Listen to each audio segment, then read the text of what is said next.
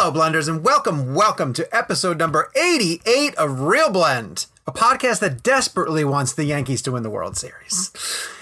My name is Sean O'Connell. That's not funny. I am the managing director here at Cinema Blend, and part of the reason why I bring up that joke is because Jake is such an avid Astros fan, but also there are 4 teams left in the World Series hunt, and 3 people on Real Blend staff who care who goes to the World Series.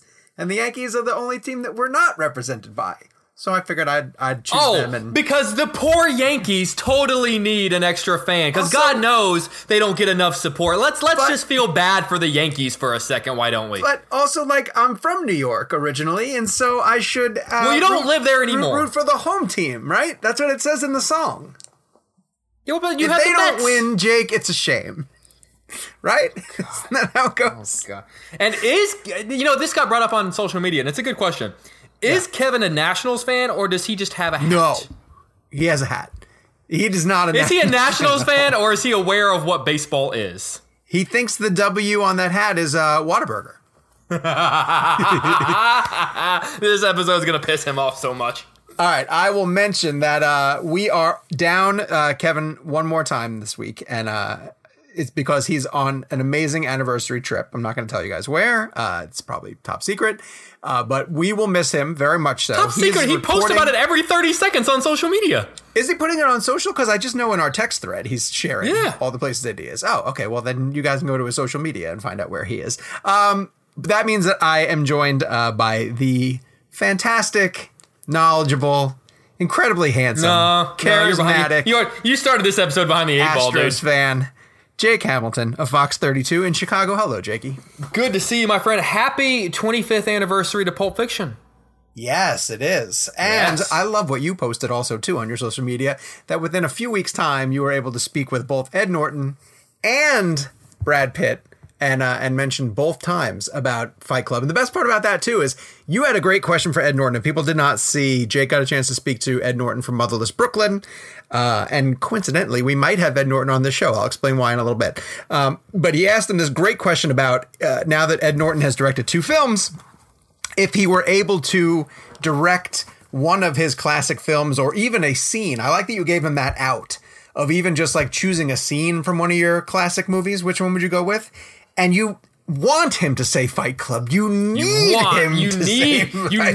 on that wall that is Fight Club. And he did. He said it he for chose you. Fight and then you Club. got to just sit back. So tell me how that went. It was really cool. Like you said, a lot of times we interview people we love who have starred in movies that we love, and we want them to talk about those movies. Not the movies we're actually there to interview them for, but other movies that they've done in their career. So you kind of reverse engineer it, and you ask a question sort of hoping, did they bring up this one movie you really want them to bring up? And considering tomorrow, we're recording on Monday, considering tomorrow is the 20th anniversary of Fight Club, I really wanted to get some Fight Club stuff in there. And now looking back, my 5-minute interview about Motherless Brooklyn is about basically 2 minutes about Fight Club, and then 1 minute about Birdman, and then 2 minutes about Motherless Brooklyn.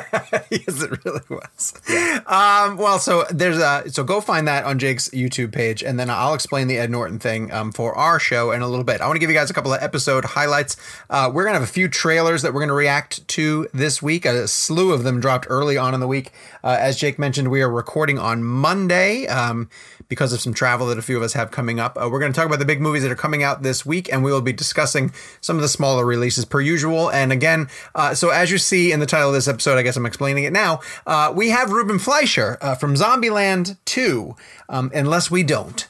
As of right now, it's Monday, and they're still waiting to confirm a potential interview with Ruben Fleischer, the director of Zombieland 2, the director of the original Zombieland, and also the director of Venom. And I actually know that he likes Cinema Blend, and I've done interviews with him a number of times, and they have offered him for the podcast. They've been offering him for the podcast for a long time. They've been saying, oh, he'd be a great fit for you guys, and we want to get him on the show. And of course, Sony was the ones who were nice enough to give us Quentin Tarantino. It's just a lot of times in this business, these things don't come together until the very last minute, and we are supposed to get him on Wednesday, but we don't know yet if we're going to get him for sure. So if we don't have Ruben Fleischer, the good news is we have an interview that Kevin did with Edward Norton on behalf of Motherless Brooklyn for this podcast that we were going to hold until next week, but you might end up hearing it later in the episode. More as this story develops, as we say in the news biz. Exactly. Yes, exactly. So until then, we will get to the fact that we have reviews. Okay, let's see. Gabe is saying that you'll know by the title of the episode who we got. Yeah, true enough, I guess. But this will explain to you guys the limbo that we are in by trying to film this early in the week. So reviews, we have 2 that we're getting to read. One is short. It's from Ben K.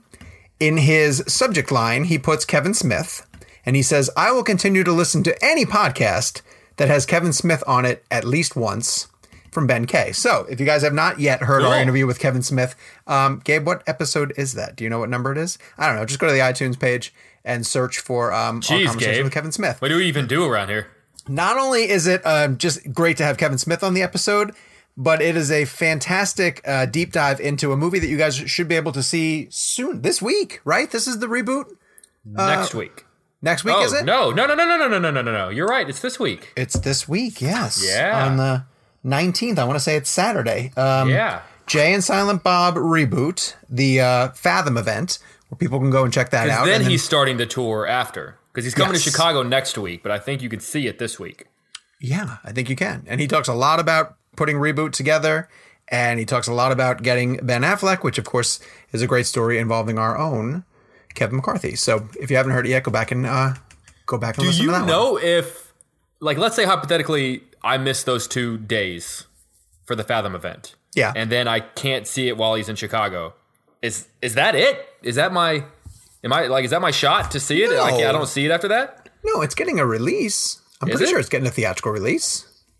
I feel like if it's a Fathom release, doesn't that imply that it's not getting a theatrical release? Hold on. Now I want to go check out Box Office Mojo. Or Gabe, can you check Box Office Mojo and just see if it has a distribution? Gabe, for God's sakes, do something. Produce! Damn it. Produce! Okay, I'll read in the meantime. Hokies for Life 757 said, loved this podcast, and their subject line said, Sean asked to leave a nice review, so I had to make sure I did my part. I'll even take sympathy reviews like this, the people who hear our call, and it's true. I do ask you guys to leave new reviews so that we can read them at the top of the show. Hokies for Life 757 continues to say, I just recently discovered this podcast via the Tarantino episode. Okay, it's another one that you should go back and listen to. Their knowledge of film is what kept me coming back. I love how, unlike a lot of other film podcasts and YouTube shows, they don't focus only on superhero action movies, but actually talk about real filmmakers like Ari Aster. Loved that interview, by the way. Keep up the great work. Josh in Southern Virginia. Thank you, Josh. We appreciate you listening to the show. Okay, now I'm going to click on this schedule here and check and see that there's the Fathom event, but is it going to go wide after that? No, I don't think so. You might be right. You might be right that if you don't go to the Fathom event, then it might just disappear. That's an odd way to approach a movie like this that he's been hyping almost everywhere.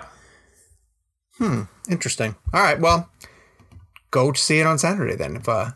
If you, yeah. Oh, wait. Release date October 15th. That's Tuesday, it says. We should have done some research before we started this episode.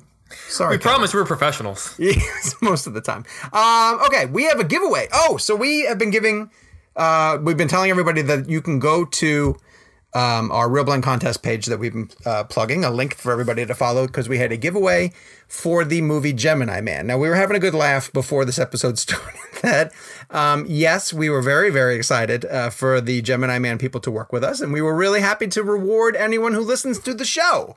And then if you listen to the entirety of last week's episode, you know that we went ahead and panned Gemini Man. And then the film didn't do so hot at the box office. $20 million for a Will Smith movie, and it lost second place to Joker in its second weekend. However, more people entered our Gemini Man contest than saw Gemini Man. Yes, very true. So these are the contest winners, quote unquote. Congratulations to the following 6 people. And thank you, everyone who entered. We had a great response, and the studio is extremely happy. And so hopefully that means that we'll get to give away a few more things in the future for movies that we like. So the first winner is Jim Coppany from Chicago, Illinois. Oh, so what they had to name their favorite Ang Lee movie. They almost played like a little version of the blend game with themselves. So I'll mention their favorite Ang Lee movie too. Jim Copney from Chicago, Illinois. His favorite Ang Lee movie is Hulk. Paul Marsh from Plano, Texas said Brokeback Mountain. Also, you guys all win. If I name you now, you're winning a prize pack, which is a backpack, a cell phone wallet, and something else that Gabe told. A t-shirt. T-shirt. Oh, yeah, a t-shirt? Damn. I should have entered this thing. I can always use a good t-shirt. All right. Our third winner, Andrew Erickson from St. Cloud, Minnesota. Crouching Tiger, Hidden Dragon is their favorite Ang Lee movie. Ray Dorda from Staten Island, New York is our fourth winner. He picked Gemini Man as his favorite Ang Lee movie. Hey. Is it though? Well, maybe he's only seen Gemini Man. Maybe that's the only Ang Lee movie he's seen up to this point. Ray, you should check out Brokeback Mountain. Every other Ang Lee movie. And Crouching Tiger. That's also a really good one. Jacqueline Thomas from Cleveland, Ohio is our fifth winner. She said Life of Pi. And Beverly Lee from Sacramento, California, our sixth and final winner, chose The Wedding Banquet. So our winners came from Chicago, Plano, St. Cloud, Staten Island, Cleveland, and Sacramento. That's amazing. That's a great representation of our Blender family being spread all around the country. And thank you to everyone who entered the competition. We will hopefully have some other ones to give out to you guys later on. Weekly poll. Jake, you're going to have to bail me out here. I hope so. Did you see El Camino? I did. Okay, good. Thank God, because I have not yet seen it. I went down to the 919 Film Festival, and it ate up my entire weekend. And I need to wait to see El Camino with Michelle, and so I haven't had a chance to watch it. I was about to say, if only it were sitting in your living room, available for you to watch at this very moment. Like, I literally could have watched it all day today to be prepared for the episode, but I'd need to wait for Michelle. She would kill me if I saw it without her. So we ran a poll, and the question was, so now weekly polls, we run them on Friday on the Real Blend social media account, and then we discuss what we talked about here on the show. Jake, here are the three choices. You will tell me which one you think won. The question was El Camino worth it, or should they have left the show of Breaking Bad alone? So essentially, do you think that this ruins a legacy, adds to the legacy, or does nothing at all to it whatsoever? Your choices are totally worth it. Second choice is I'm kind of mixed on it. And third choice is they should have left Breaking Bad alone. I think people chose mixed on it. Incorrect. Totally worth it. 64%. Oh, so Kevin voted. And then the other two are 18% mixed and should have left Breaking Bad alone. Now, I haven't seen it, so without spoiling it for me, tell me which one you would have voted for and why. I would say I'm mixed on it. No kidding. It answered a lot of questions that I wasn't asking. And the answers were for the most part, fairly interesting. Okay. But if I had gone the rest of my life and this movie didn't exist, right, I would be just fine. Really? Okay. I was totally fine with the idea of Jesse driving off into the distance. And then part of me kind of liked the sitting around a dinner table with people debating what do you think ended up happening to Jesse Pinkman. And now that conversation's gone because we know. A lot of things happened to that poor boy over the course of 5 seasons. And to a certain degree, the character himself does deserve resolution.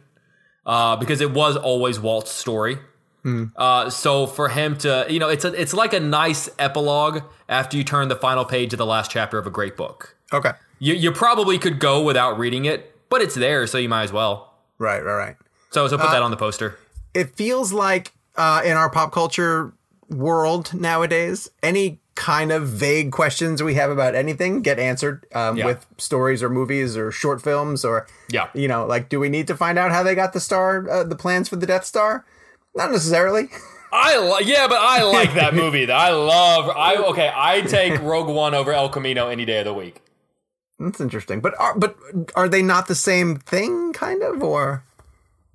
I mean, in theory, the beautiful thing about Rogue One is that it ties up a giant plot hole that has been haunting people since 1977, why would there be a giant hole in the Death Star?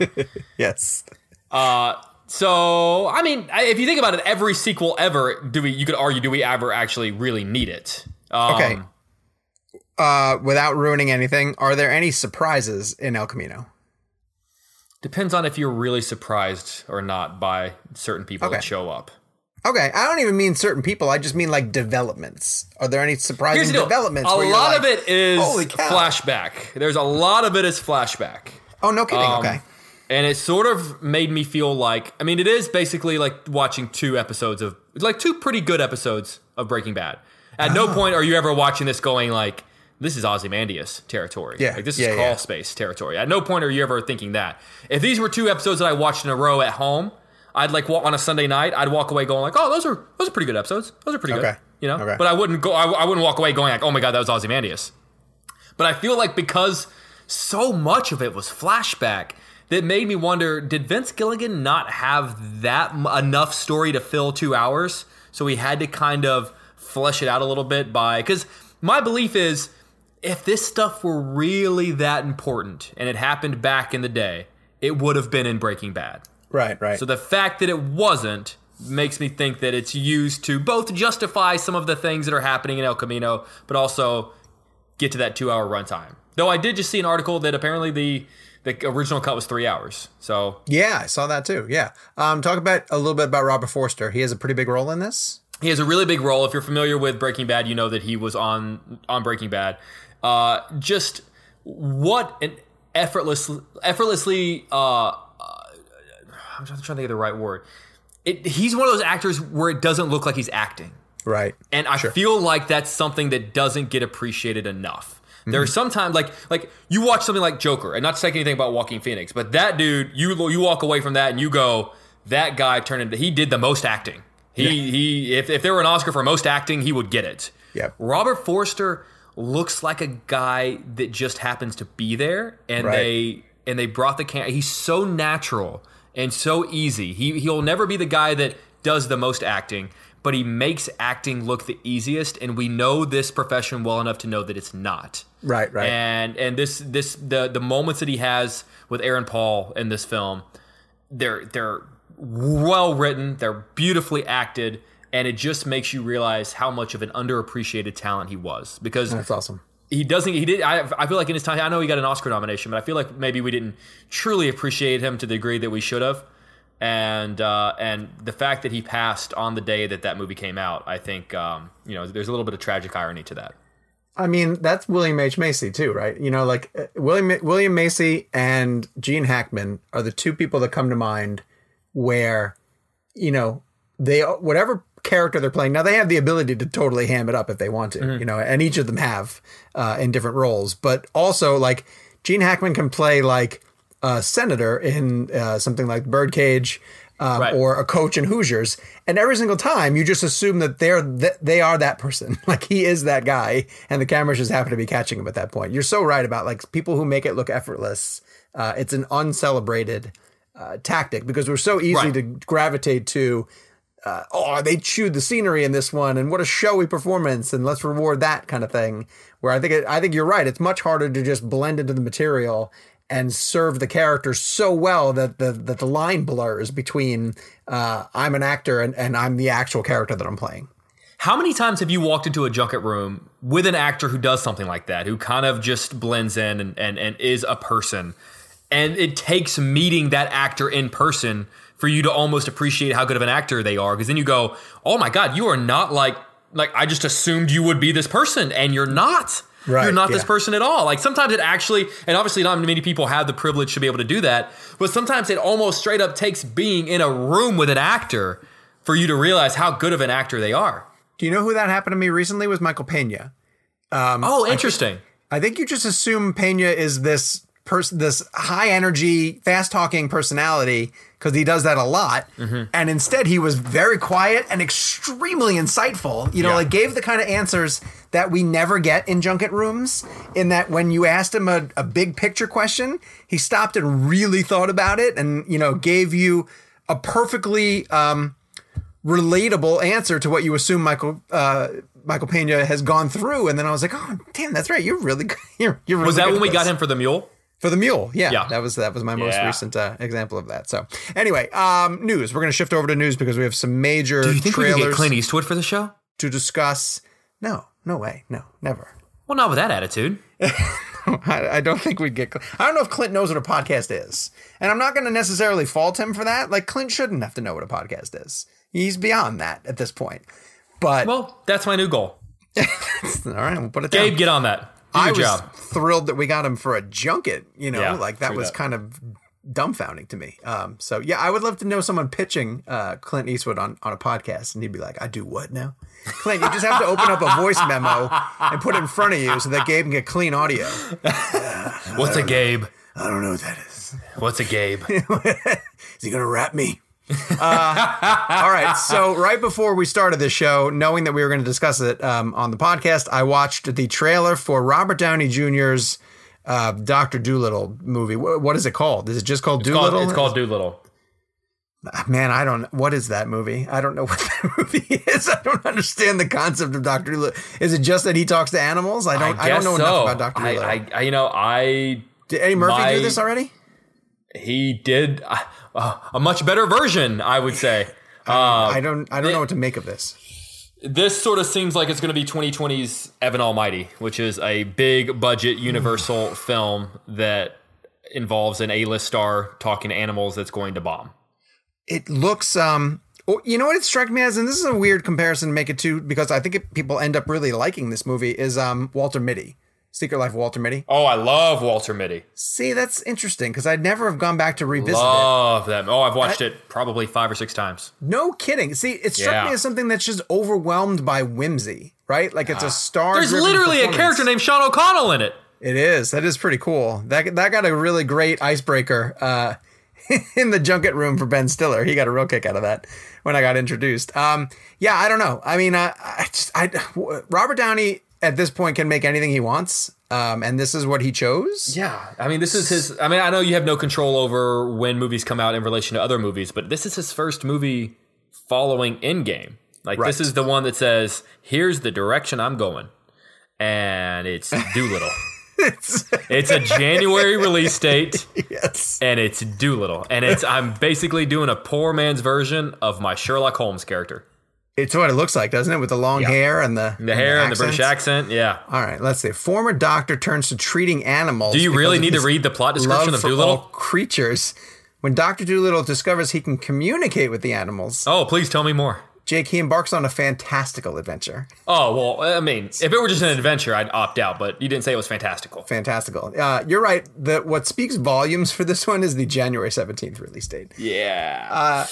Not that there are dumping grounds on the release date landscape anymore. You can almost open a good movie anytime. Yeah, but they're usually Oscar movies that came out in New York and LA in late December, and they're just now coming to your town in January. This is very, very true. So, that and the trailer did nothing to really inspire much confidence.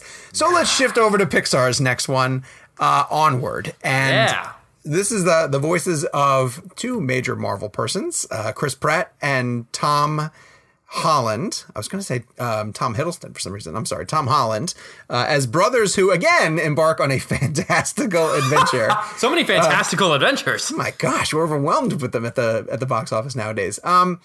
But the director of this is the guy who did Dan Scanlon, who did Monsters University. And Monsters University, see, you make that face? I love Monsters University. And it reminds me very much of a movie that when they announced it, I was like, no one needs that. Like, we don't need a Pixar Yeah, and I saw it and felt that way. Oh, no. See, I totally disagree. I really liked Monsters University a lot. I thought the idea of sending those guys to college and sort of playing off of I don't know, their journey wasn't fantastical enough for me. It wasn't, but you might get a lot more of that at Onward.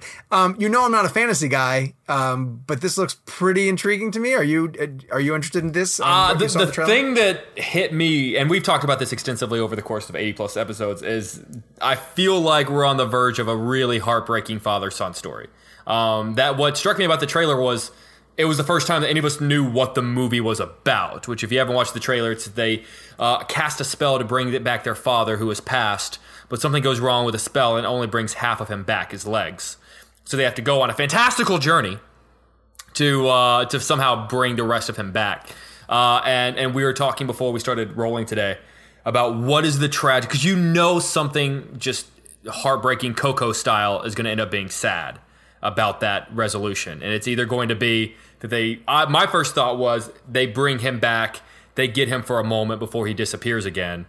Gabe's theory, which was also interesting, is they bring him back and it's not him. It's the wrong guy. Oh, interesting. Okay. But one way or the other, both of our theories are leading toward grown men weeping in the theater while their children look upon them and try to figure out what's going on. Well, that's what Pixar does. Yes. Especially when they're dabbling in original creations. I'm really intrigued by this because it's not a sequel. Yes. And, not that the Pixar sequels have been bad by any stretch. Incredibles 2 is entertaining for what it is. Yeah. Toy Story 4, I'm still going to hold on to the fact that Toy Story 4 is not essential in the least bit. Although the reaction from people around our Cinema Blind offices is that they love it. They love it. And I think it's the highest grossing of the 4 Toy Story movies. There's no way. Not more than 3. I think that might be the case, Gabe, if you can check that out. I bet it's 3. But yeah, I also agree that when Pixar goes for originality, whether it's Coco or Inside Out, not the Good Dinosaur necessarily, but for the most part, when they bat for originality, they're going after heartstrings. And yeah, Onward looks like it's really going to go in that direction. The animation looks great. I was not crazy in love with Coco, but the last 10 minutes of it just, oh my God, ripped my heart out and stomped on it. It was... I thought visually Coco was amazing. Yeah. The land of the dead, the world of the dead was a really cool place to explore. I remember just thinking it was particularly longer than it needed to be. Yeah, I guess I can see that. I think about whenever I think about that movie. That's one of the things that stands out to me. Let's get to Jungle Cruise, which is people sort of wondering, oh wait, Gabe is going to drop in. Well, don't put in links, Gabe. Just write the answer. Now I got to click on the link and go to where it is. Toy Story movies at the box office. Toy Story 4, the highest grossing movie. Is it? 433 million. No, we're doing worldwide, baby. Do worldwide. Come on. Versus 415 worldwide. 1.069 billion versus 1.067 for Toy Story 4. No! And it's still in theaters. It's still playing. No! Toy Story 4 is now the highest grossing God. Toy Story movie of all time. That's sad. But, I mean, it makes sense because they're just adding new audience members every single time they put a new one out. Families are still going to go. It's but more Toy kids. Story 4, they just hung out in an antique shop the whole time. I know. Listen, believe me. There was no fantastical adventure going on. There was no fantastical adventure. In the least bit. It was very perfectly average. What was the pitch meeting for that? Let's put them in an antique store. That'll get the kids. Right. So they're like, Bo Peep and a fork. So someone tweeted. That's having like a midlife crisis. Someone tweeted, and I thought this was really funny. They said, nothing speaks to Disney more than the fact that I'm paying $20 for replacement parts for this Forky doll that I have for my kid. Which is literally supposed to be a character made out of trash. Yeah. Thank you, Disney. All right. Speaking of Disney, Jungle Cruise trailer.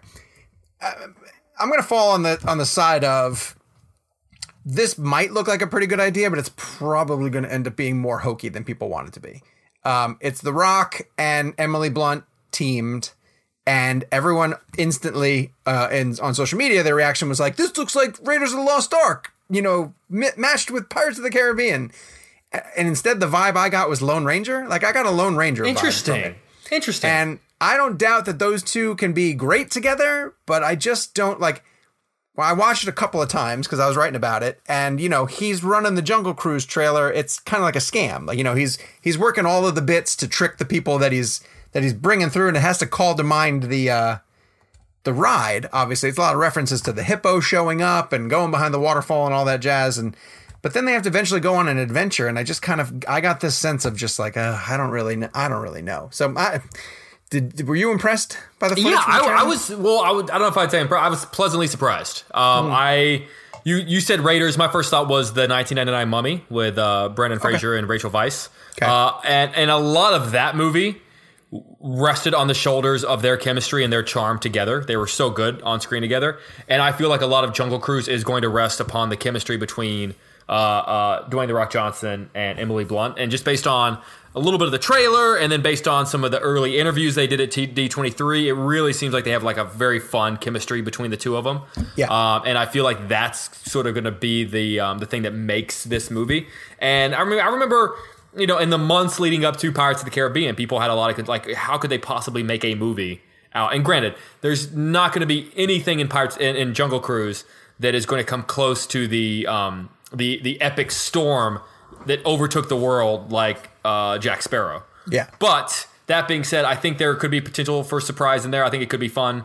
And it, as someone who clicked play on that trailer, expecting to spend 2.5 minutes going, all right, like this is a film, this exists. Like I walked out going like, all right, like that was Zoo Pig. Yeah. You think they'll have 4 Jungle Cruises like they did with 4 Pirates of the Caribbean movies? Oh God, I hope so. There were 4 Pirates of the Caribbean movies. That means 4 Hawaii junkets. Do you know what people are going to leave Jungle Cruise talking about? Is Emily Blunt the action star? Because I think no one really gives her enough credit for her action roles. Like Looper is a great film that relied on her being an action star. Obviously, Edge of Tomorrow. Yeah. People want to automatically make her Mary Poppins, and she's terrific at that, mind you. But she's a great badass action star. I mean, can we please get that Edge of Tomorrow sequel? Yeah, I know, right? Her and Cruise. I mean, we get so many sequels that we don't want. For the love of God, give us one we actually want. I even want to say that they have an idea for it. I think Macquarie said that he's got Macquarie that they said that it's like an actually essential idea that would make sense. Okay, here's the question. Would you trade the upcoming back-to-back Mission Impossible movies for the Edge of Tomorrow sequel? No. Thank you. That's exactly why we're not getting Edge of Tomorrow sequel. Fair enough. Okay, fair enough. Right, yes. No, I would not. All right, this week in movies. I would trade most of Phase 4. Stop it! Why? Why the Marvel hate?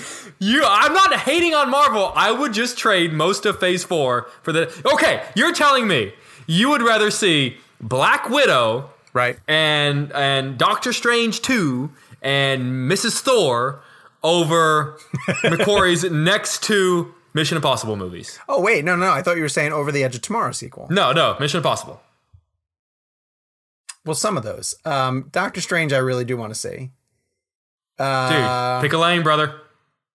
Third Spider-Man, I definitely want to see. But I guess that's in Phase 4. But I really do want to see those back-to-back Mission movies. I think they're going to be pretty great. All right, on a whole, I'd probably have to, if I had to pick one or the other, I'm going to pick the 2 Mission movies. Hot damn! Only because doesn't matter. No one cares. Moving on. Fair enough. All right. This week in movies, we always get to talk about movies that are opening that we haven't seen. And so this will be fun. Have you seen Cyrano, My Love? I truthfully don't know where Gabe gets these titles from. I think a lot of these he's making up. It's like a Mad Lib just to game. make it seem like we haven't seen anything. Have you ever heard of the movie Cyrano, My Love? I have not. No one has. Literally, Gabe made that movie up. And neither of us have seen it. Okay, so Jay and Silent Bob. Gabe, from now on, we should play a game where you have a bunch of movies that are coming out, but one is made up, and we have to try to figure out which one is the one that you made up. Well, and then like one of us will lie and be like, "Oh, I think I saw a screener of that." Yeah. I think I. And then I'm gonna be the one dumbass that's like, "You made up Jojo Rabbit." Yeah, right, exactly. Jay and Silent Bob reboot we discussed.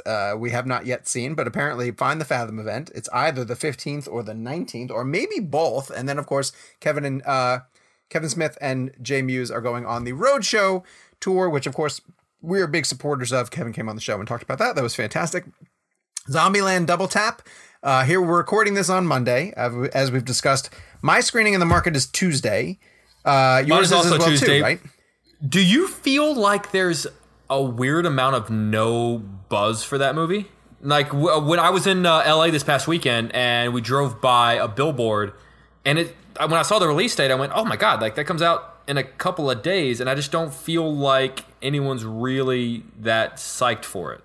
That's true. Although I've heard good things. I think that's all I can say. I've heard good things. Well, I'm not saying it could very well be awesome, but I just feel like no one's talking about it. Well, I'll tell you something really funny. Michelle was in California with me last weekend. And again, Michelle has a very cursory knowledge of what's going on in the film industry. She hears everything we're talking about, but absorbs very little of it. Like, God bless her. She just doesn't really care what's going on. And we were riding in an Uber to the airport, and we passed a billboard for Maleficent and a poster in the bus stop for Zombieland. And she said, why does Burbank have all these old movie posters up? I said, actually, no. Nope, It's a Maleficent sequel and a Zombieland sequel. If that's not a giant metaphor for Hollywood, I don't know what is. She was genuinely perplexed as to why both of those posters were still hanging up in Burbank. So, and Maleficent, Mistress of Evil is the next one on our list. My screening is tonight after we record here. Jake, I'm assuming, have you seen it yet? No? No, I'm good. No, I think Kevin did see it, though. Kevin did see it. Kevin did the junket. All right, well, he's off gallivanting. So, The Lighthouse is opening in limited so release. badly want to see it. All right, so this one's Robert Eggers' new film. He did The Witch. It is a black and white period film where in the 1890s, two men arrive at a lighthouse off the coast of New England to work for several weeks at the facility. And one of them is played by Willem Dafoe, the other by Robert Pattinson. And Dafoe is the veteran who's been working at the lighthouse forever, and Robert Pattinson is the newcomer who is probably running away from something, but you don't know 100% how this all plays out. And then as people who watch The Witch know, Eggers likes to really play around with what you are watching, what's real, what isn't real. And you watch these two characters essentially descend into madness because of the isolation, because of the way that Dafoe is constantly messing with Robert Pattinson's character.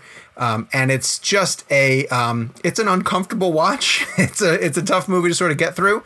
It's one of the movies where like there's a ton of symbolism and you'll leave discussing a lot of stuff that you watched and saying like, first, was this real or was that real or was this fake or was that fake? But not in a Joker kind of way. It's more like, was this part of the guy's losing his sanity?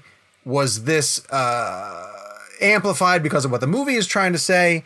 It's interesting. I'll tell you that. I still don't know if I like it. I don't know if I like it, but I think the performances are unbelievably good. I like both of the guys in the film. And it's hard to say, but like once everything is said and done, once the whole movie plays out, I can't say with 100%. I don't think I liked it. I don't think it's because it's not clear cut and you can end up discussing it a lot. And I'm not sure if the answers are there. And that usually bothers me.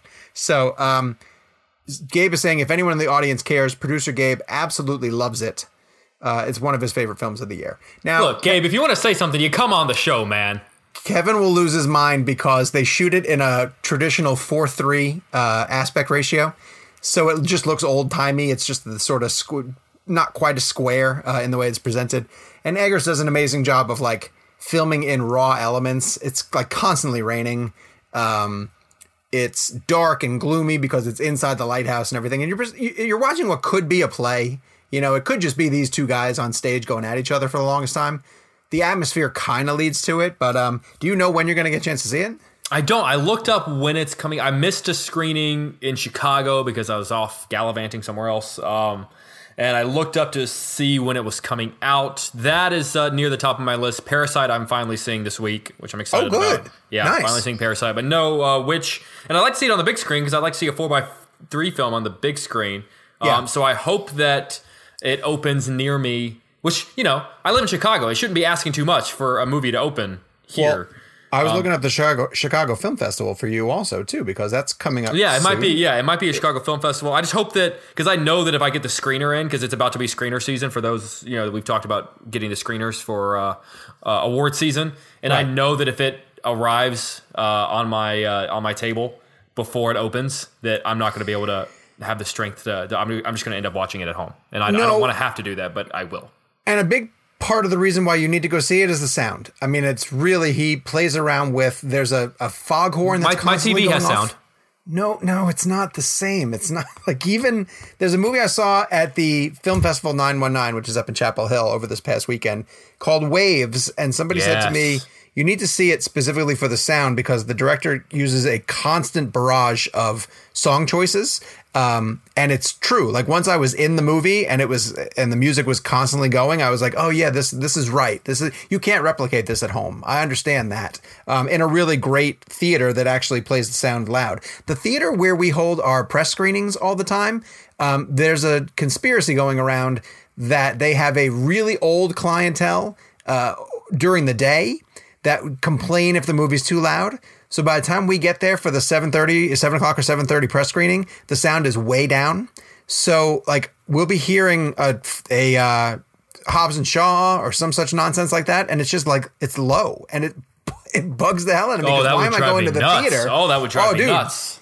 And I've complained multiple times, like the highbrow critic that I am, and I have no pull whatsoever in the market, so nothing changes. But it's really frustrating to go to the theater and then be in a screening where the sound is insufficient. So, and I'm not Sean joking with you. Sean is banging his fist on the table, going, "I want to hear Willem Dafoe's farts." That's exactly what I was going to bring up. Is that I'm sad Kevin's not here for the discussion of The Lighthouse, because if anyone has listened to this show, even once or twice, you know that Kevin McCarthy, our third host, loves farts. He loves body humor jokes. He is arguing for us to do Bathroom Blend all the time.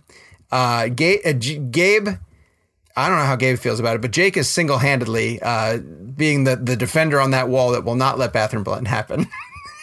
Gabe does not want to do it either. So stupid. I'm kind of open to it. I don't think it's a bad idea. But the Willem Dafoe's farts are a significant part of The Lighthouse for reasons. And see, that actually worries me. No, I mean, it's just when you're isolated with another man in a confined space, submarine. Okay. Let me ask you something. I hated Swiss Army Man. If I hated Swiss Army Man, am I going to have a tough time with Lighthouse? No. You might want to wait for that screener. Just pop that screener in. Unless it's, at that beautiful theater that's right across the street from your apartment. But if you have to travel to it, maybe don't do that. All right, which brings us to Jojo Rabbit, another film that's opening this week. Jake got to interview Taika Waititi and the cast. I'm going to say you liked this movie more than I did. I liked it, but you actually love it. Is that right? Love this movie. Yeah, love this movie. Didn't really know what to expect going in. I really look forward to seeing it again now that I have a better idea of what it is. But it's so many things that work together and work together well that and each one kind of has its own moment to shine. I mean, it is this beautiful mother-son story. It's a beautiful story about what it means to be a 10-year-old kid. But then again, it's also, and it's this quirky, comedy about a kid with an imaginary best friend that gets him into trouble. But it's all under the umbrella of World War II in Germany and Nazis and the murder of millions of Jewish men, women, and children during the Holocaust. And so it's all of these things that shouldn't exist under an umbrella. Mm-hmm. It's like a carnival taking place underneath a rain umbrella. It's all these things happening under this, that he's able to fit so much underneath. And without giving too much away, I think, and Gabe, feel free to cut this if you think this is a spoiler statement. I think what I loved most about it is that it really lulled me into this false sense of security, in that it was a fun, quirky little comedy that kind of had me chuckling, and it sometimes had me laughing out loud, and really had me going like, oh, this is cute, like this is fun. And then about halfway through, it almost hits you over the head with a sledgehammer and reminds you this is a movie about the Holocaust. And you can add humor and you can add comedy and you can add whatever, but there is no escaping what happened. And I think that's when I really realized how much I loved that movie. Was that it was able to do both. We had just, when we did interviews for Jojo Rabbit, we had just come from doing interviews with Edward Norton from Motherless Brooklyn. And I know we're going to end up reviewing that movie later, so I don't want to get too much into it, but it is related in the sense that one of my knocks was on Motherless Brooklyn was that there was no one on set to tell Ed Norton no. He was the writer, he was the director, he was the producer, and he was the star, and that movie just seemed incredibly self-indulgent, and there needed to be someone there to be able to pull him aside and say, like, dude, maybe scale back. And Taika Waititi has the same number of roles in JoJo, but I never felt like the movie was self-indulgent or the result of no one telling him no, because he's a filmmaker first and an actor second. I mean, you guys have read this. He didn't even want to play Hitler. They went after several A-list actors and then finally ended up having to take on the role himself. But he's a born filmmaker first, and then we're lucky enough to get him on camera every once in a while. But I would not be surprised. I know we're going to the awards season. I wouldn't be surprised if he walked away with a director nomination, a screenplay nomination, and a Best Picture nomination. Now, it won People's Choice Award at Toronto, which I thought was a really great indicator for it, because a lot of films that take home that prize convey that into a Best Picture nomination. The one right before this was Green Book that actually won the prize. And I found it interesting that it won a audience award, because to me the tone is the thing that, and again, maybe you're right. Maybe I want to see it a second time because I didn't know what to expect at all, and it never delivered what I expected, which is fine. I mean, that's more my problem than the film problem. But I think it tries to wear a lot of hats, and I'm not quite sure if all of them fit. Without giving away, much of what happens in the movie, like Jake said, it is a fantastic story between a mother and a son. This little boy, Jojo Rabbit, who, like Jake said, has an imaginary friend who's Hitler. And not even necessarily Hitler, but a 10-year-old's version of who he thinks Hitler is. Right. Yeah, this boy loves Nazis, wants to fight in the German army during World War II. And so, so the Hitler that speaks to him is the one who would encourage him very much to be a Nazi. And Scarlett Johansson, I thought, was unbelievably good in the movie. She's fantastic as Jojo's mother. But then there's another story, too, that's between this girl played by Thomasin McKenzie, who is the Jewish girl who's hiding in his wall. And I think that's revealed in the trailer. Yeah, right? It's in the trailer. That's part of it. So then you have to follow that relationship, too. And then there's a lot of other stuff that has to do with the war, and that's where Sam Rockwell's character comes in. And I think I have to see it again a second time to see how well all of those fit together, because I kept watching each of those and trying to figure out, like, well, which one is the movie, which, and it's all of them, and I get it, he's trying to sort of say a lot with all these different things, and make jokes, and one thing I heard from a lot of people who saw it played at 919, the Film Festival 919 this week in Chapel Hill. A lot of people who I know came out of it and just said it just wasn't funny. Like, they actually found it not funny. And I think it's front-loaded with its humor. I think the jokes come really fast early on, and then it stops wanting to be funny. But what happens is every time he kind of feels, I thought, that he needed a laugh because things were either getting too heavy or too introspective, then he brought the Hitler character back. Like, that was a crutch for the movie to lean on a bit. And which is interesting, because it's based on a book, right? But Taika is the one that created the whole Hitler's imaginary. Like, that aspect was created by Taika. That's not in the book. That's not in the book? No. Oh, that's really interesting. Yeah. Yeah, see, then I really believe that he kind of thought going through it, he needed elements of like a funny thing to sort of break the tension. Yeah. And he just chose to inject Hitler as Taika Waititi would, I guess. Yes. So I would definitely recommend it. And I really do want to see it again, because I just don't think it's certainly not the kind of movie that just on a surface level you can kind of judge it. I think it's something that you have to see at least once or twice once you sort of figure out what he's trying to do with it. What kind of player do you think it is moving forward into the award season? That's a great question, because this year is so competitive. And also, when it comes, Golden Globes can, really kickstart a movie that needs a kickstart. What category do you put that in? Do you put it in drama or comedy? It's got to be comedy. Yeah. I think that they would definitely push it in comedy. I think it has a much better shot at the Globes. Yeah. Than I do seeing it. Although, it's such a weird year, man. It's a weird little film, yeah. And by no means is Rotten Tomatoes, the end all be all of what direction a movie, but it's not right now, based on the people who saw it in Toronto and have started to see it at screenings, it's not super high on Rotten. I think last I saw it was like 76% on Rotten Tomatoes. Like, it's not that's insanely high. Like, I'm not 100% sure how many people are really going to get behind it and want to fight for it, I don't know if it has that passionate sort of 81%. 81. Okay, so it's gone up since the last I saw. That's better. That's 104 reviews. So I think the curiosity factor of just like, what is Taika Waititi doing with a Hitler comedy is going to get people to come out to it. I just wonder if this is going to be the film that people want to fight for. I don't know. Fair enough. We'll see. Okay, we have an interview in this week's episode. Who is it? This point? Well, you and I, personally, at this point right now, don't know what it is. It's I can't wait to find out. Ruben Fleischer or it's Edward Norton. I'm going to throw it to the interview right now with a headline that you all know what it is. So enjoy our current interview with Ruben Fleischer. Norton. And we'll talk to you after the episode, after the interview. We'll talk to you after the interview and continue the episode. Gabe, just get me out of this. Excellent. Thank you so much for taking the time. I really appreciate it. The movie was a lot of fun, dude. It was really funny. Thank you. I'm glad you enjoyed it. Yeah, it was very good. All right, we're going to start. Okay, Blenders, as we promised, we are able to sit down with Ruben Fleischer, the director of both Zombieland and the new movie Zombieland Double Tap. Hi, Ruben. How are you? Hey, Sean. Good to talk to you. Thank you so much for having me on. Of course, man. It's always a pleasure to have you on. We're big fans of you and your films. I got to start where all the Zombieland films, all two of them, now start. I'm considering it a tradition. How do you pick the Metallica song for Double Tap?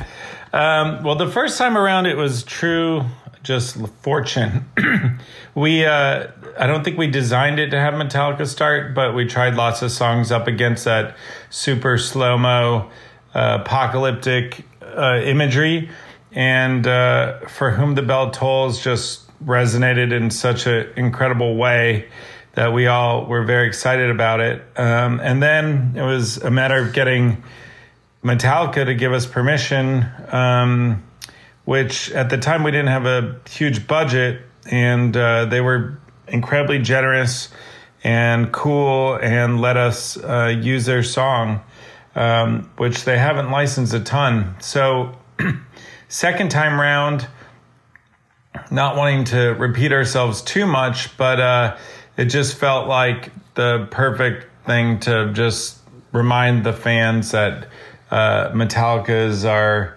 official theme song for the opening. And this time around, I was really happy to be able to use Master of Puppets, which is one of my all-time favorite Metallica songs. And it really feels like it just fits perfectly with that sequence. Do you know, you say you fear repeating yourself, but I will tell you as a fan, I would have been pretty disappointed if you didn't start with a Metallica song. It's funny, it's become the thing of these movies. Well, I mean, where do you go from there, right?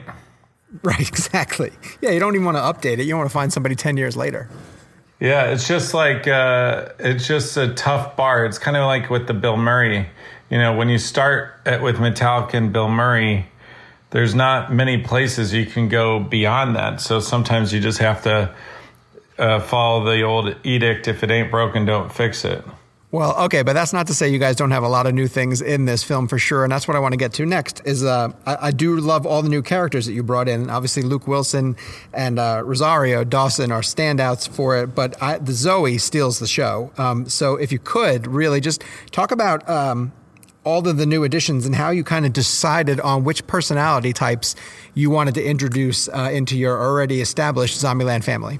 Well, that was one of the really fun things about doing this movie, was figuring out how to expand the world of Zombieland in a sequel, and trying to think about who would still be alive and what kind of archetypal characters would still be surviving and be good comedic balance for our pre-existing characters. You know, I think that Woody, Jesse, and Emma and Abby are all kind of archetypes in themselves.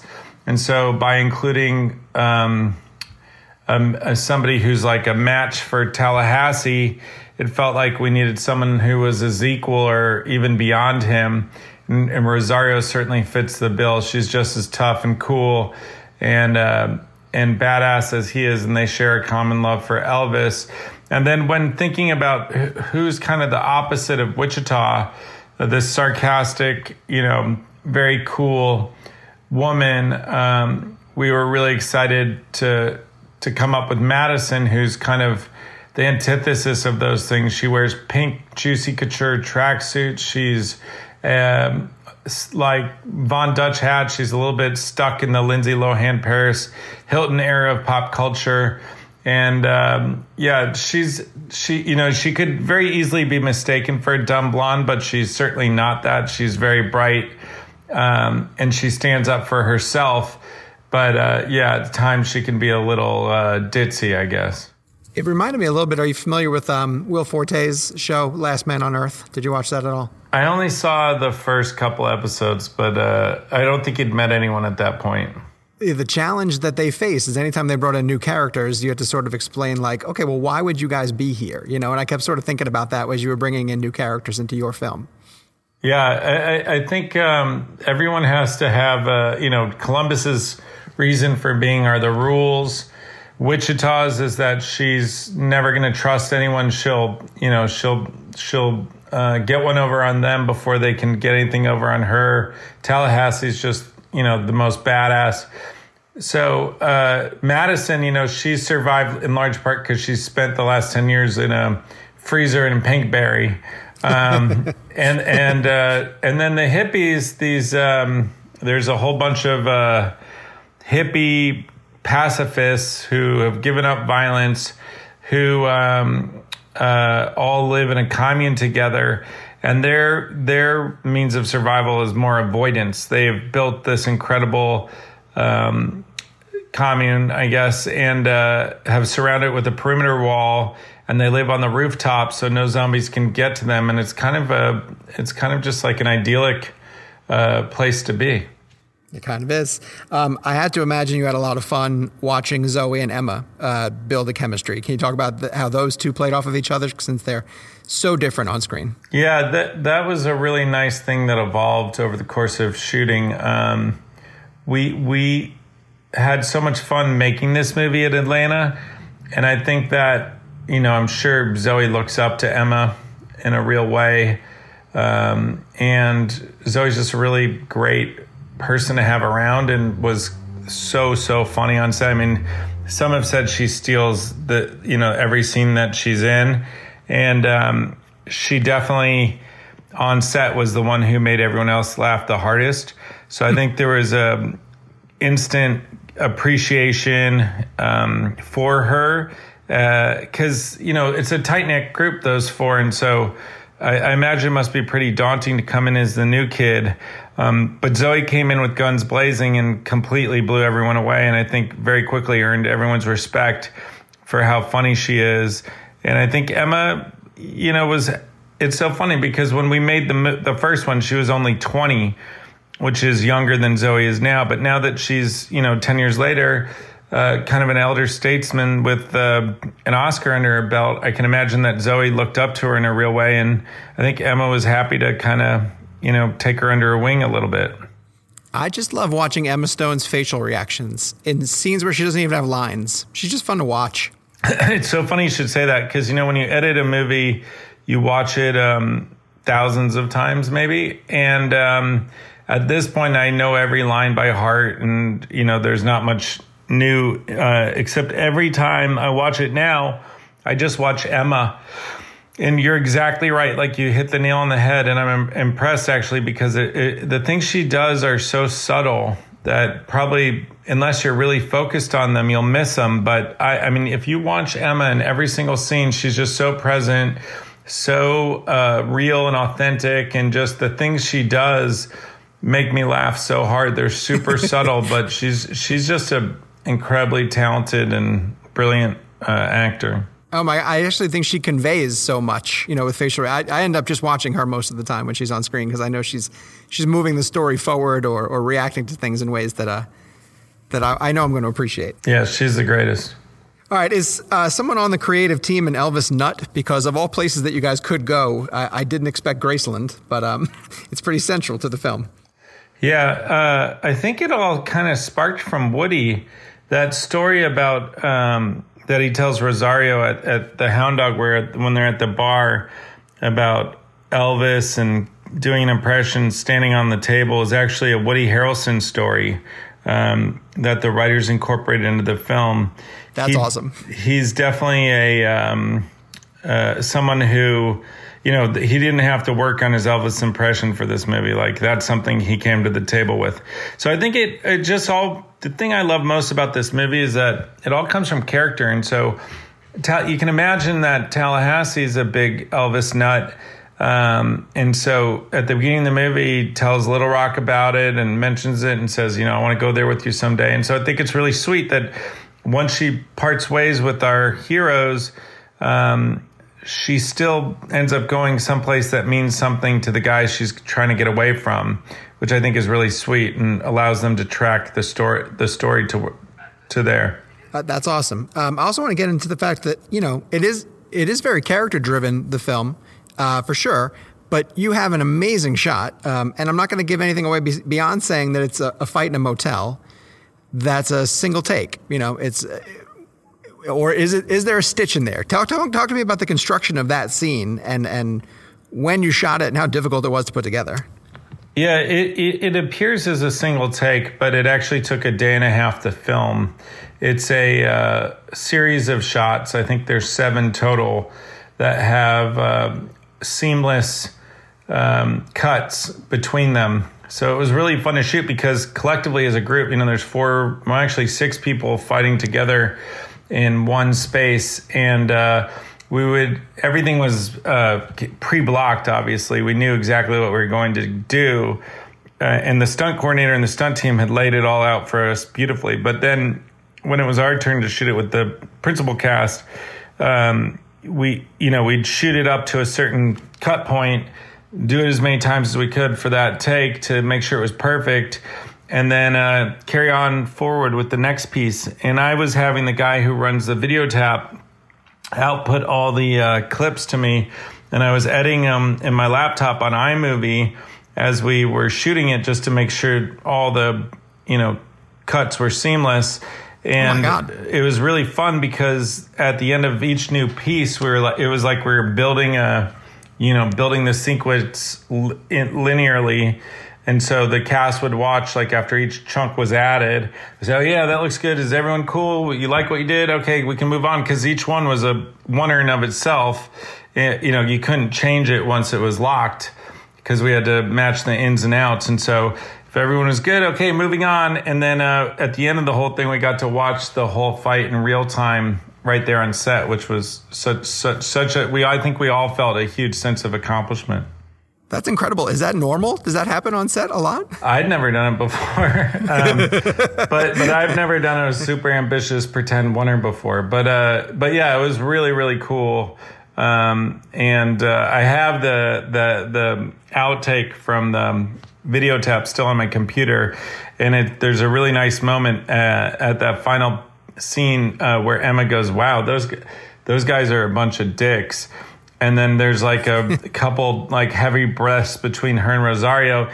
And then you hear me say cut in the background. And then you just see her, lose her character and just start screaming, yeah, we did it. Like, because everybody knew that was like the perfect take. And it's just like seeing her face shift from Wichita to Emma Stone just being like really happy. It's an incredible moment.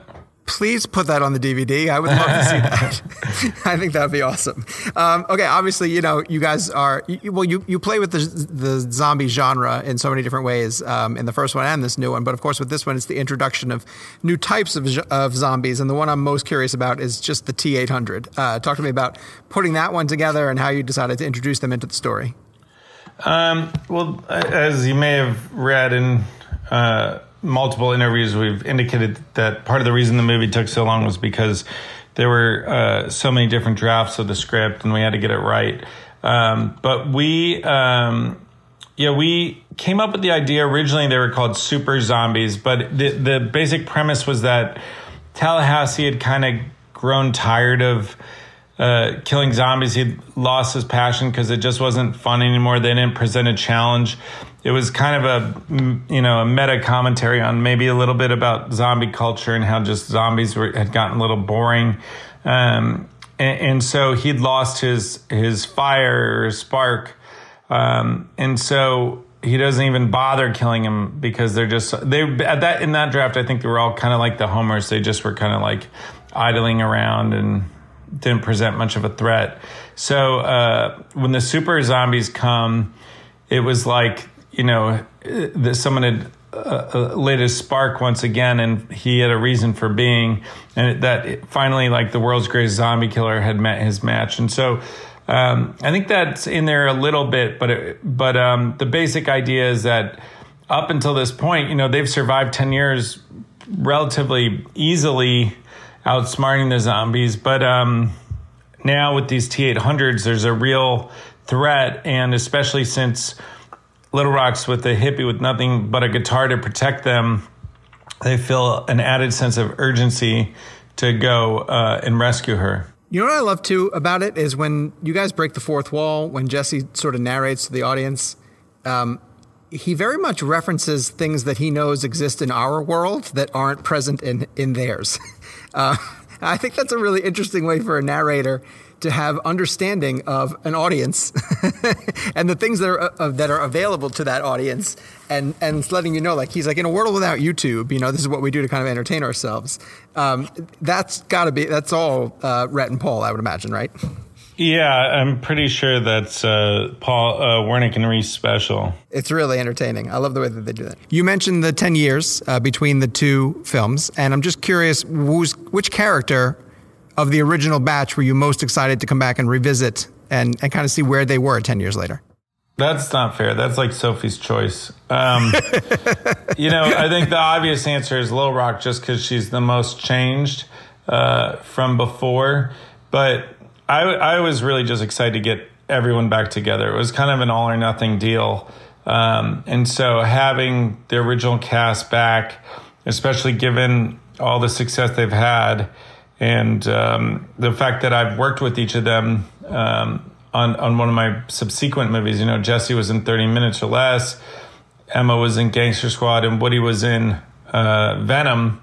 It was like just a family reunion, and we were all so happy just to get to work together. Ruben, a bunch of times writing about the film as it came together, I swear we wrote stories that Dan Aykroyd was part of this. Did we misreport stuff, or did his scene get cut? No, he was never in anything. There was a earlier draft long time ago that featured not only Bill Murray, but the Ghostbusters. I think it was long enough ago that perhaps even Harold Ramis was still alive.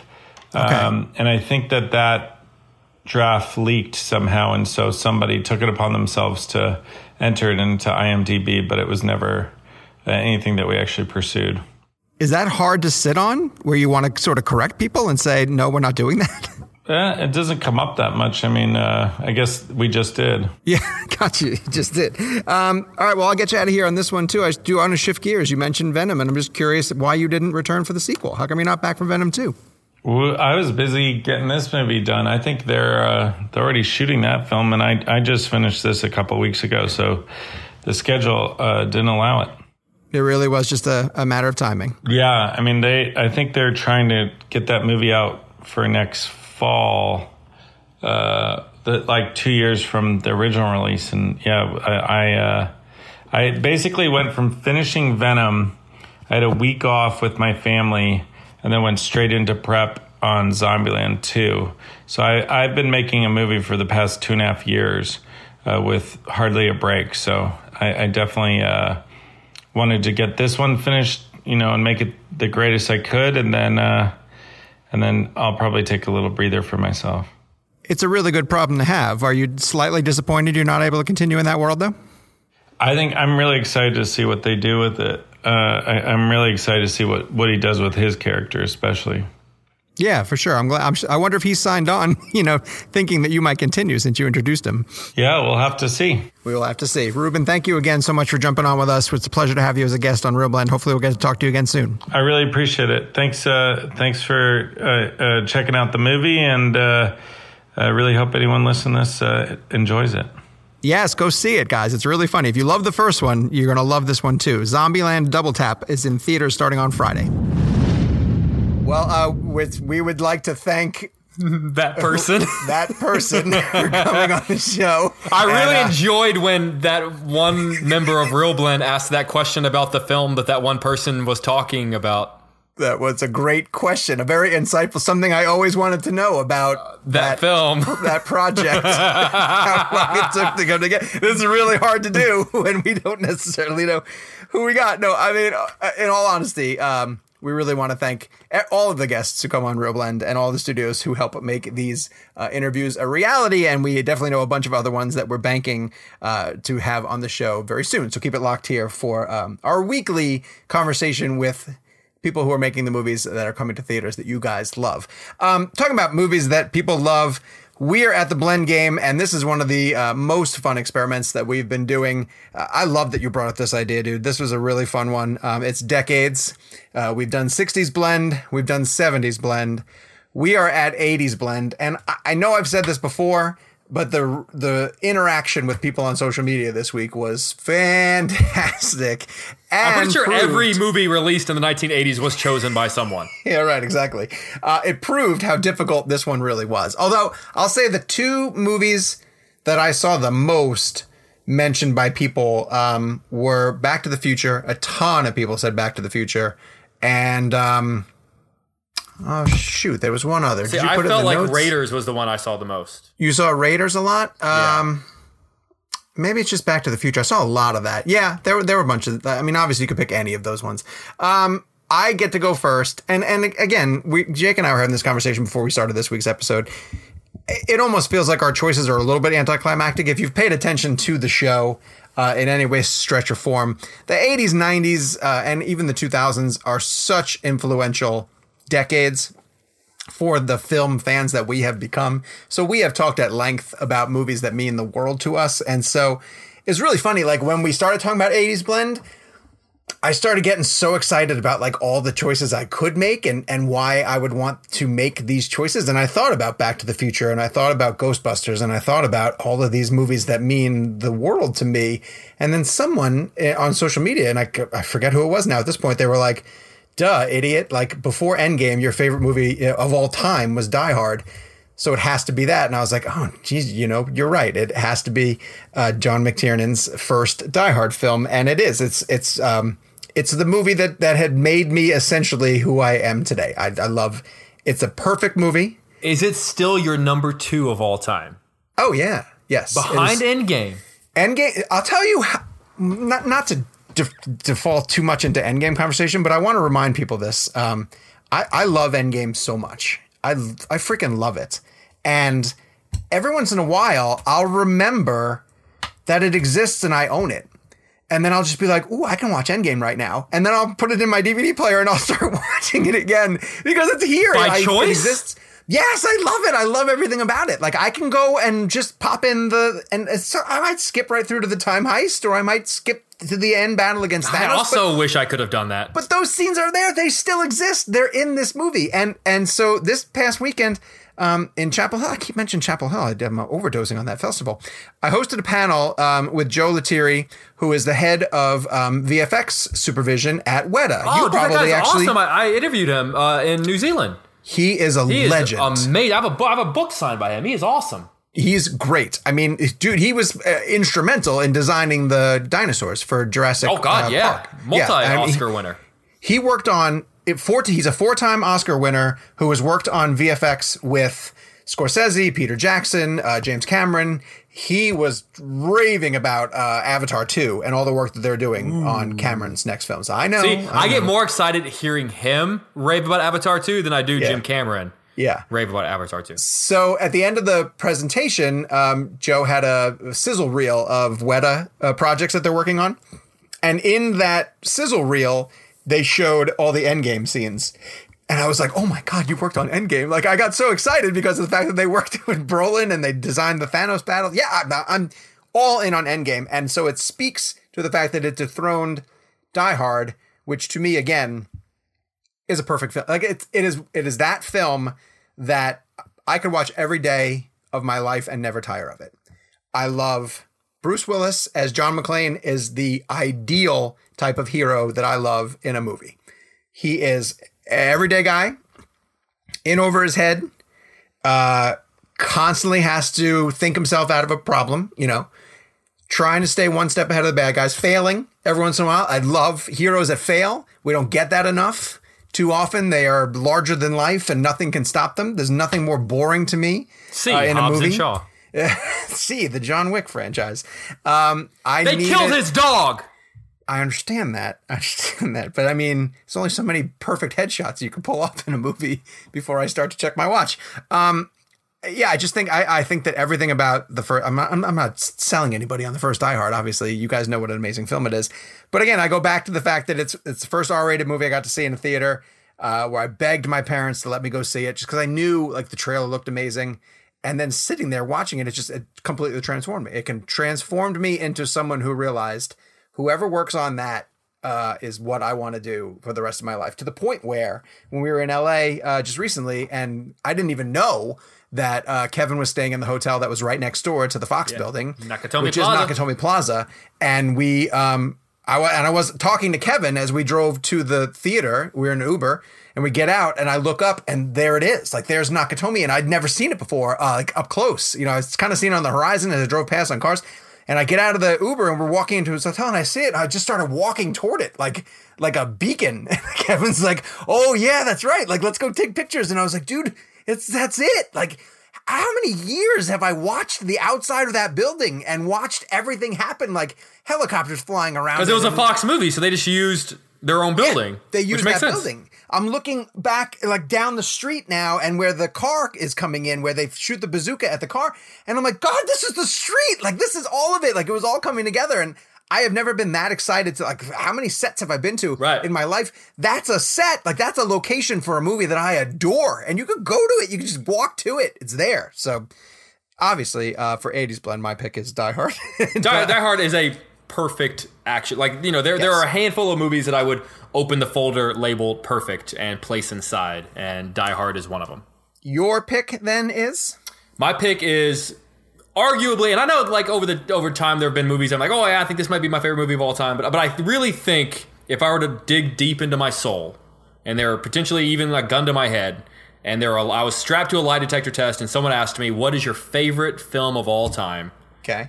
I think I'm 99.9% sure deep down in my heart the answer is The Empire Strikes Back. Okay, interesting. It's just it is the best film of my favorite series of all time.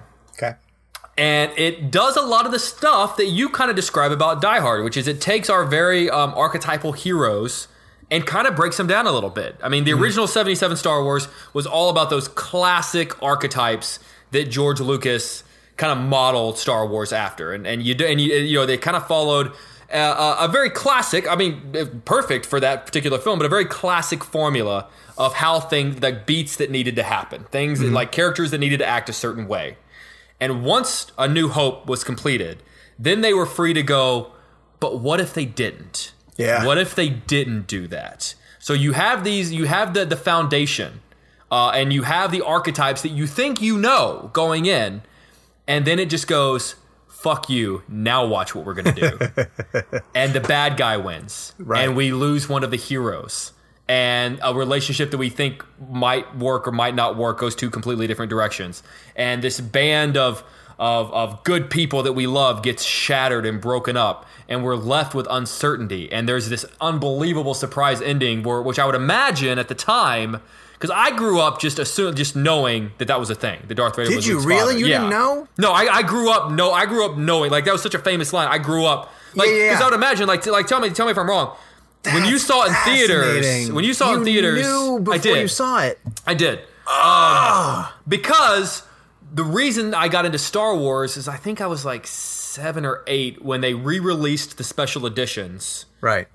In theaters to kind of get people hyped for Phantom Menace. Okay. And that's when I asked my dad, like, wait, what are those movies? And, you know, I've told the story before. My dad turned around in slow motion like he'd been waiting his entire life for me to, you know. But by that point, they were already starting to show, like, clips and stuff. And, of course, the clip you're going to show is a I Am Your Father. So I kind of, I think, honestly, to answer your question, I think the question I asked my father that got him, like, oh, we need to go watch these is, wait, is Darth Vader really Luke's father? So I guess maybe I didn't know going in. But, I mean, when you saw it in the 80s, and there was that, 3-year gap between Empire and Return of the Jedi. Oh, yeah. Did you walk out just assuming Vader was telling the truth? Or was there this idea of, is he potentially lying? No. It never crossed anyone's mind that he was lying. And in fact, I think the reason why that twist is so devastating is because, not that there wasn't gray area and vagaries, but up until Empire, most of your traditional blockbusters were very clearly defined of good guy, bad guy, you know? And how are the good guys going to triumph over the bad guys? And I cannot recall too often taking the bad guy and giving you any reason to humanize him, you know, but to connect him to your lead in that way, I think that's what blew everybody's mind. So no, I don't think anyone thought like, oh, he's lying to him or trying to trick him. Nowadays, I think that that deception or some level of deception has happened so many times in movies. I mean, like even similar like with Last Jedi, we're all questioning whether or not Kylo Ren was being honest about Rey's parentage. Yes, right, exactly. We're all questioning, we've spent the last few years, okay, was he really telling the truth or is it just sort of setting up? But Empire Strikes Back is the most beautiful shade of gray I've ever seen in my entire life, because all the character, there are moments where you start to question, is Luke going to go over to the dark side? And then you start to question, well, like, if Anakin turned into Darth Vader, is there potentially good? There's even Lando, who was supposed to be Han's friend, is kind of this scoundrel, and he kind of turns him over, but he ends up helping him at the end. Like, there are all these. It's so beautifully complicated, and just leaves you exhausted and leaves you going, just like, what do we do? Like, where do we go from here? It is a perfect people, movie. You forget it is It is perfect for that reason, because people also forget that when that movie ended, nowadays, when a movie ends on a twist, we kind of know when the next one's coming because we announce sequels and release dates. Yeah. When that movie ended, everyone was like, "Oh, that can't be the ending!" And like, when is the next one? Like, no. And our hero lost a hand. Yeah, right. Exactly. He lost a hand. I mean, do you remember when? And I'm not going to knock these movies because I actually really like all three Gore Verbinski Pirates movies. Okay. But when 2 and 3 came out, they were like, the dates were already released. Like, one was coming out one summer, the other one was coming out the next summer. And the second one ends with Jack Sparrow being eaten alive by the Kraken. Okay. And imagine if that had happened in movies 40 years ago, where you didn't know when the third one was coming out, and the last one ends. I mean, there was not that there wasn't drama to that, but it's sort of like, well, okay, he's obviously going to be fine because he's coming back because the next one comes out in like 6 months or 12 months. I know. And now, unfortunately, we know too much. We just know too much about contracts and we got 3 more movies. Yeah. One of the questions I really want to ask, and this is sort of looking forward to the future, we get to interview Arnold Schwarzenegger and Linda Hamilton. We do. Coming up in a few Kevin weeks he might combust before. I kind of want to go in before Kevin just so I can like catch him whenever he comes out of that room. Yeah. But do you remember, and correct me if I'm wrong, because I was pretty young when these movies came out, but when T2 came out... Stop reminding me how young you were before. Well, no, because I'm trying to like remember, like 30 and I can't remember... I don't know if this is something I remember or just what I've been told, or maybe I remember incorrectly. But when T2 came out in theaters, they didn't openly advertise that he was the good guy, did they? No, not at all. So that was a surprise. So that's something I actually want to ask Arnold and Linda Hamilton is, can you do that? And that was such a big deal that Arnold was the good guy. Yeah, no, in T2. I think if you go back and find some of the earliest trailers, they used footage like, remember when he's coming through the, he's got the roses in the box. And then it's the shotgun. Because those scenes out of context, he still looks like the bad guy. They very much played that up I think they showed like Linda Hamilton in the Institute and she's like running from him and things like that. Like, and even the T-1000 out of context could look like the good guy. Yes, they definitely did not lean into the fact that so to your was. point, like, can they even, and it's sad that I feel like kids will never experience that, but can you even do something like that anymore? I mean, I guess honestly the closest thing I can think of is the fact that, I mean, 2 examples. I mean, remember when the Super Bowl a few years ago, there was like, oh, in 30 minutes when the Super Bowl is over, there's a new Cloverfield movie that's going to be on Netflix. Yes. That was pretty shocking. A bad one. And a bad one, but still, that was a pretty cool move. And then a Breaking Bad movie going from, we don't even know if they've shot it yet, to it comes out in 3 weeks. That was very cool. That was that's the closest thing I can think of. I don't know if I've said this on the show or if you and I have just discussed this in person, but I would have loved if Joker just advertised itself as an Arthur Fleck movie. Yeah. And you never knew that he was Joker until you went to the theaters to see it. Yeah, but no one would have gone to see it. That's the problem. Nobody would have gone to see it. Yeah, but that thing is dumb. We should have talked about the box office of that movie. I think that movie's Gabe crushing. said he was Jokered out. Gabe does more to sabotage this show than anyone. All right, well, Kevin McCarthy is vacationing right now, but in true Kevin fashion, took the time to record his own version of his 80s blend pick, and I think he's going to include Lauren, too. So why don't we throw to his clip and find out if both of them shared their 80s blend pick with the Real Blend family, Kevin, right? I knew what you were going to pick, Die Hard. I don't know what Kevin's going to pick. No, I really don't know either. So let's find out. Let's all find out together as we listen to Kevin's 80s blend pick. Hey guys, Kevin here.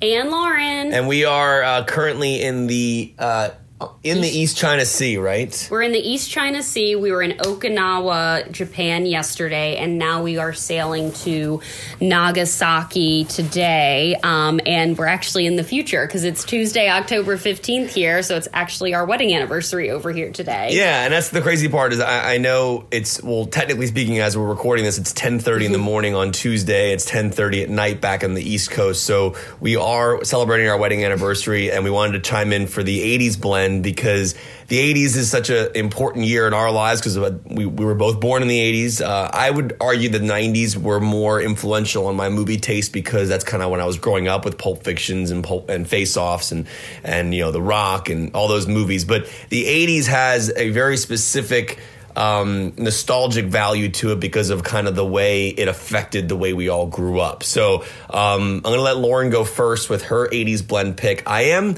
curious if I'm right at all about my predictions for Jake and Sean's, who I know I've already given them on the show, but I'm curious, based on knowing them as well as I do, I would assume that Sean went with Die Hard and Jake went with Empire Strikes Back, but I know sometimes we can find different routes to find what movies meant to us personally over the years. I think those are good predictions for them because hasn't Sean said that Die Hard was his favorite movie of all time until Avengers Endgame? Yeah, Endgame. Okay. Was, see, I know things. Yeah, and then Jake obviously is the biggest Star Wars fan I know. So yeah. All right, I'm gonna let Lauren go first with her pick for 80s blend. Again, that one of the things that we run into every week with this game is the difference between favorite and best. And I think we've all decided and know that when we're mentioning these names, these movies, these are personal favorites, personal movies that meant a lot to us, not necessarily the greatest movie of the 80s. Mm-hmm. But all right, here's Lauren's. I mean, honestly, for me, there's tons of films that came out in the 80s that I love and that I'm obsessed with and that, like, have shaped me. But this is literally, like, no question, no competition for me. Back to the Future. Part 1, right? The first one. It came out in 1986. And 2 right? technically is the 80s, right, as well? I think it's 89. Yeah, So, I mean, I was born in 1987. The first one came out in 86. I just grew up on that trilogy in the 90s. My brother and my family and I would just, like, rewatch it all the time. And I think I've said this on, like, Twitter and have said to this day, like, I think Back to the Future is the most rewatchable movie of all time. I just don't think, like, you could literally, could be on TV, you could be over at a friend's house and it's on. Like, it's just something where whenever it's on, I'm going to sit down and watch it. The characters of Marty and Doc are so iconic, and even people who don't watch a lot of movies know what Back to the Future is, and it's just like one of my favorite trilogies of all time. Like, I absolutely love Part 2 and Part 3 as well, but the first one's definitely my favorite, and it's like just one of the, it's like one of my, it's in my top 5 favorite movies of all time. So with that being said, like, that's easily my pick. It's one of the best movies ever made, and Zemeckis and Alan Silvestri, that entire film is so iconic. The score. And everyone knows the score. Right. And it's also so influential on our culture. I mean, you're talking about, in my opinion, I think it's one of the greatest trilogies of all time next to Lord of the Rings and obviously the original Star Wars trilogy. And as much as I know Jake loves Star Wars, I personally find Back to the Future to be something I rewatch more often. It's hard to make trilogies like Indiana Jones. I mean, like that trilogy is like The Last Crusade is like my personal favorite over Raiders of the Lost Ark. I know there's a lot of Temple of Doom fans out there as well, but like that whole trilogy is just so amazing, and I almost feel like they can't make trilogies like that, classic like that anymore. Yeah, that's why I will always still consider Indiana Jones to be a trilogy, even though there's a fourth one. All right, so my pick is actually going to be personal in the sense of I went with the original Ghostbusters. And again, I understand this is not the greatest movie of the 80s, but from a personal standpoint, looking back on that film, it was such a big deal for me. I remember getting my Proton Pack as a kid. I have really fun photos of myself wearing a Proton Pack with my dad. You know, we're all playing around. I mean, that was such an iconic thing. And that movie was so, in my opinion, ahead of its time. It also has incredible performances. I mean, Bill Murray, Ivan Reitman. Ivan Reitman directed it, obviously. Harold Ramis is amazing. It is Sigourney Weaver. It was just a movie that meant so much to me from a comedic standpoint, but also it also scared me as a kid. Even the second one had some scary elements with the painting. But the first one, to me, is a great example of why practical effects, in my opinion, will always be better than CGI. I mean, you got to think about the way they created that film in the 80s with the minimal special effects that they had. Specifically, the scene that I always go to is the scene when the eggs start cooking themselves. And Sigourney Weaver opens up that's scary. Yeah, and Weaver opens up that refrigerator door, right? And she sees those like the ghouls in the it's a really cool Zool, yeah. It's a really, really cool concept for a movie. It worked really well. I really enjoyed it. And it's a film that I will always look back on with fond memories. It's funny because I was going through a list of all the 80s movies and I was going in between a lot of different things. I could also have even gone with Karate Kid here because Karate Kid was a film that dealt with bullying. His character was bullied and kind of overcame those odds of being the new kid in school. And I always thought that was I guess technically I did deal with that. I was a new kid in school in 10th grade and I dealt with bullying. So looking back on Karate Kid, as much as I love that film, I would say that was a very close second. If you're looking at best, I do want to cheat real quick and just mention one film that I think I almost went with. That's good. Kevin's literally been trying to figure out his pick for the last 48 hours while we're on the cruise. Yeah, and I couldn't justify choosing this, but I think one of the greatest movies ever came out of the 80s, and that was Spike Lee's Do the Right Thing. And I remember studying that in college and that film having such an impact on me from a cinematography standpoint and the way he chose his shots. I know this is not a best thing. This is a favorite thing, but I just wanted to highlight that film because it is such a great masterpiece. But ultimately, my 80s blend pick is going to be Ghostbusters. Lauren is Back to the Future Part 1. I miss you guys. I'm sorry I wasn't able to be on the show, but we are, again, in the middle of the East China Sea on the way to Nagasaki before we go to Tokyo. And we did get to go to Shanghai prior to that, which is where Spike Jonze shot the exterior shots for Her to make LA look futuristic in that film. And by the way, Shanghai literally looks like Her, like the overcast grayness. I felt like I was literally living in Her the whole time I was there. Yeah, and I know we're going long here. I'm sure Gabe is probably pulling his hair out because this is a long audio and Lauren's wrapping me up. But yeah, so we miss you guys and I'll talk to you guys soon. But hopefully you guys had a great show. I'm sure you did. And I'll talk to you guys next week. Bye. Love you guys. See ya. Dunkirk. Obviously, thank you very much to Kevin for taking the time out of his vacation to record his 80s blend pick. Jake and I do not know what he texted or what he sent in because we were trying to get him on text. And he's obviously very, very busy tracking down. Yes, what? We Jake have some breaking news if you are so interested. I love breaking news. In the middle of the show. Yes. Tweeted just a moment ago, 12 minutes ago, Zoe Kravitz will be playing Selena Kyle in the new Batman movie. Stop. Really? Yeah. Ooh. I like her. I think she's very talented. That's kind of awesome. Now, granted, the headline says Selena Kyle, not Catwoman. Okay. I don't know if that means anything. I don't know if it means anything, but they're not saying it doesn't say Catwoman. It says Selena That's Kyle. a really good. That's really great. I love that. Yeah, Gabe is saying great. Fandango is reporting Catwoman. Fandango's reporting Catwoman. She's gonna be Catwoman, obviously. I mean, but that's really good. That's a good. I can't wait to see casting ramp up on that movie because I think they're gonna have multiple villains in that film. Oh God, I want to go to that set.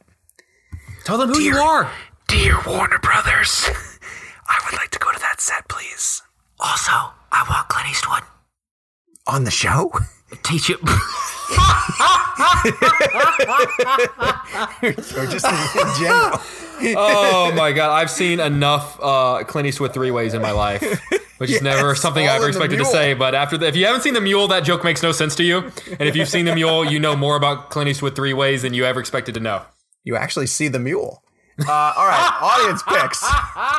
Andrew DeLeon says, Can't Buy Me Love. I love that movie so much. Movie. Can't Buy Me Love is tremendous. Such an entertaining film. You threw shit on my house. That's one of the saddest lines.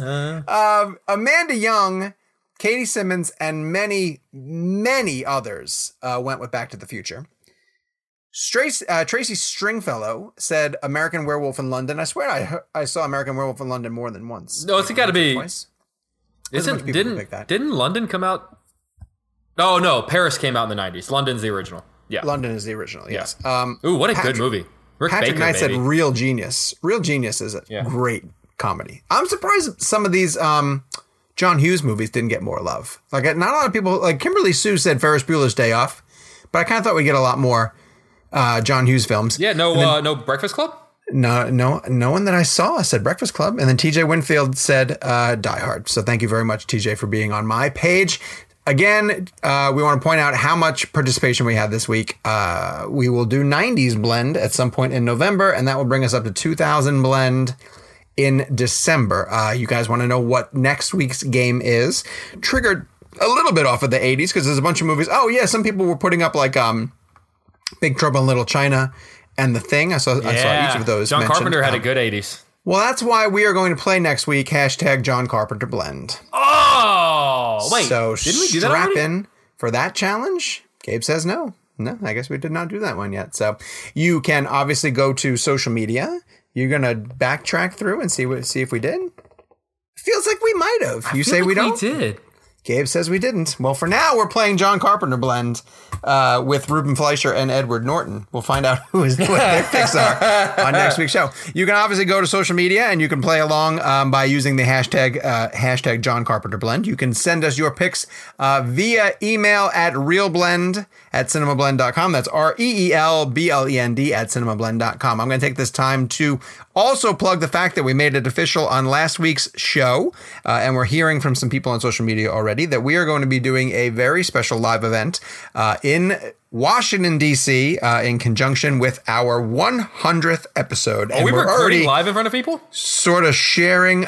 Do what now? Are we recording live in front of people? No, I don't think we're going to do that because we want to have fun while we're with these people and not necessarily work. But if we learned anything from the Chicago episode, we get into most of the debates that you would normally hear on an episode of the show as people want to talk to us and say, what do you mean Kill Bill is one movie? Or do you really hate Forrest Gump? And questions like that we love to answer to people in person. And so hopefully a lot of people come out to the DC event. Now, I made a suggestion that Gabe was working really hard at finding a location for this event. He says that's not necessarily true, but he's running out of time and is going to have to pick something soon. So we'll be able to share details in terms of like a date and potential locations soon. So keep it tied right here because Gabe, we're going to be doing this soonish. And so we should move on that, right? Yes? No? Nothing? Gabe's just staring at me. For God's sakes, do your job, Gabe. Produce, damn it. Produce, man. Yes. All right. Kevin will be back with us next week. You can follow him on social media at Kevin McCarthy TV. Jake is at Jake's Takes. I'm at Sean_O'Connell. Of course, follow the entire show. We're picking up a lot of followers on our Twitter feed where people are interacting on a regular basis and forming regional camps. We have Philly blenders, DMV blenders, and of course the Chicago blenders have formed their own little tight-knit family. We cannot tell you guys how much we appreciate the fact that that type of interaction between us and the show just continue to sort of grow it. The singer Cher does not listen to us. We cleared that up last week. We don't know that. But share the show with your friends. If you think that this is something that they would enjoy, these interviews that we do or the blend games that we play or the way that we react to trailers like Doolittle, you can get it every single week here on Real Blend. So tune in next week for our next episode where we might have Ed Norton if you didn't hear him this week. And until then, Dunkirk? Dunkirk? It's weird when he's not here. Yeah. Dunkirk. Done? What else would we say if we didn't say Dunkirk? The good Christopher Nolan movies? The Dark Knight! The Prestige. That sucked. No! Stop it. This is the story of the one. As a maintenance engineer, he hears things differently. To the untrained ear, everything on his shop floor might sound fine, but he can hear gears grinding or a belt slipping. So he steps in to fix the problem at hand before it gets out of hand. And he knows Grainger's got the right product he needs to get the job done, which is music to his ears. Call, click Grainger.com, or just stop by. Grainger, for the ones who get it done.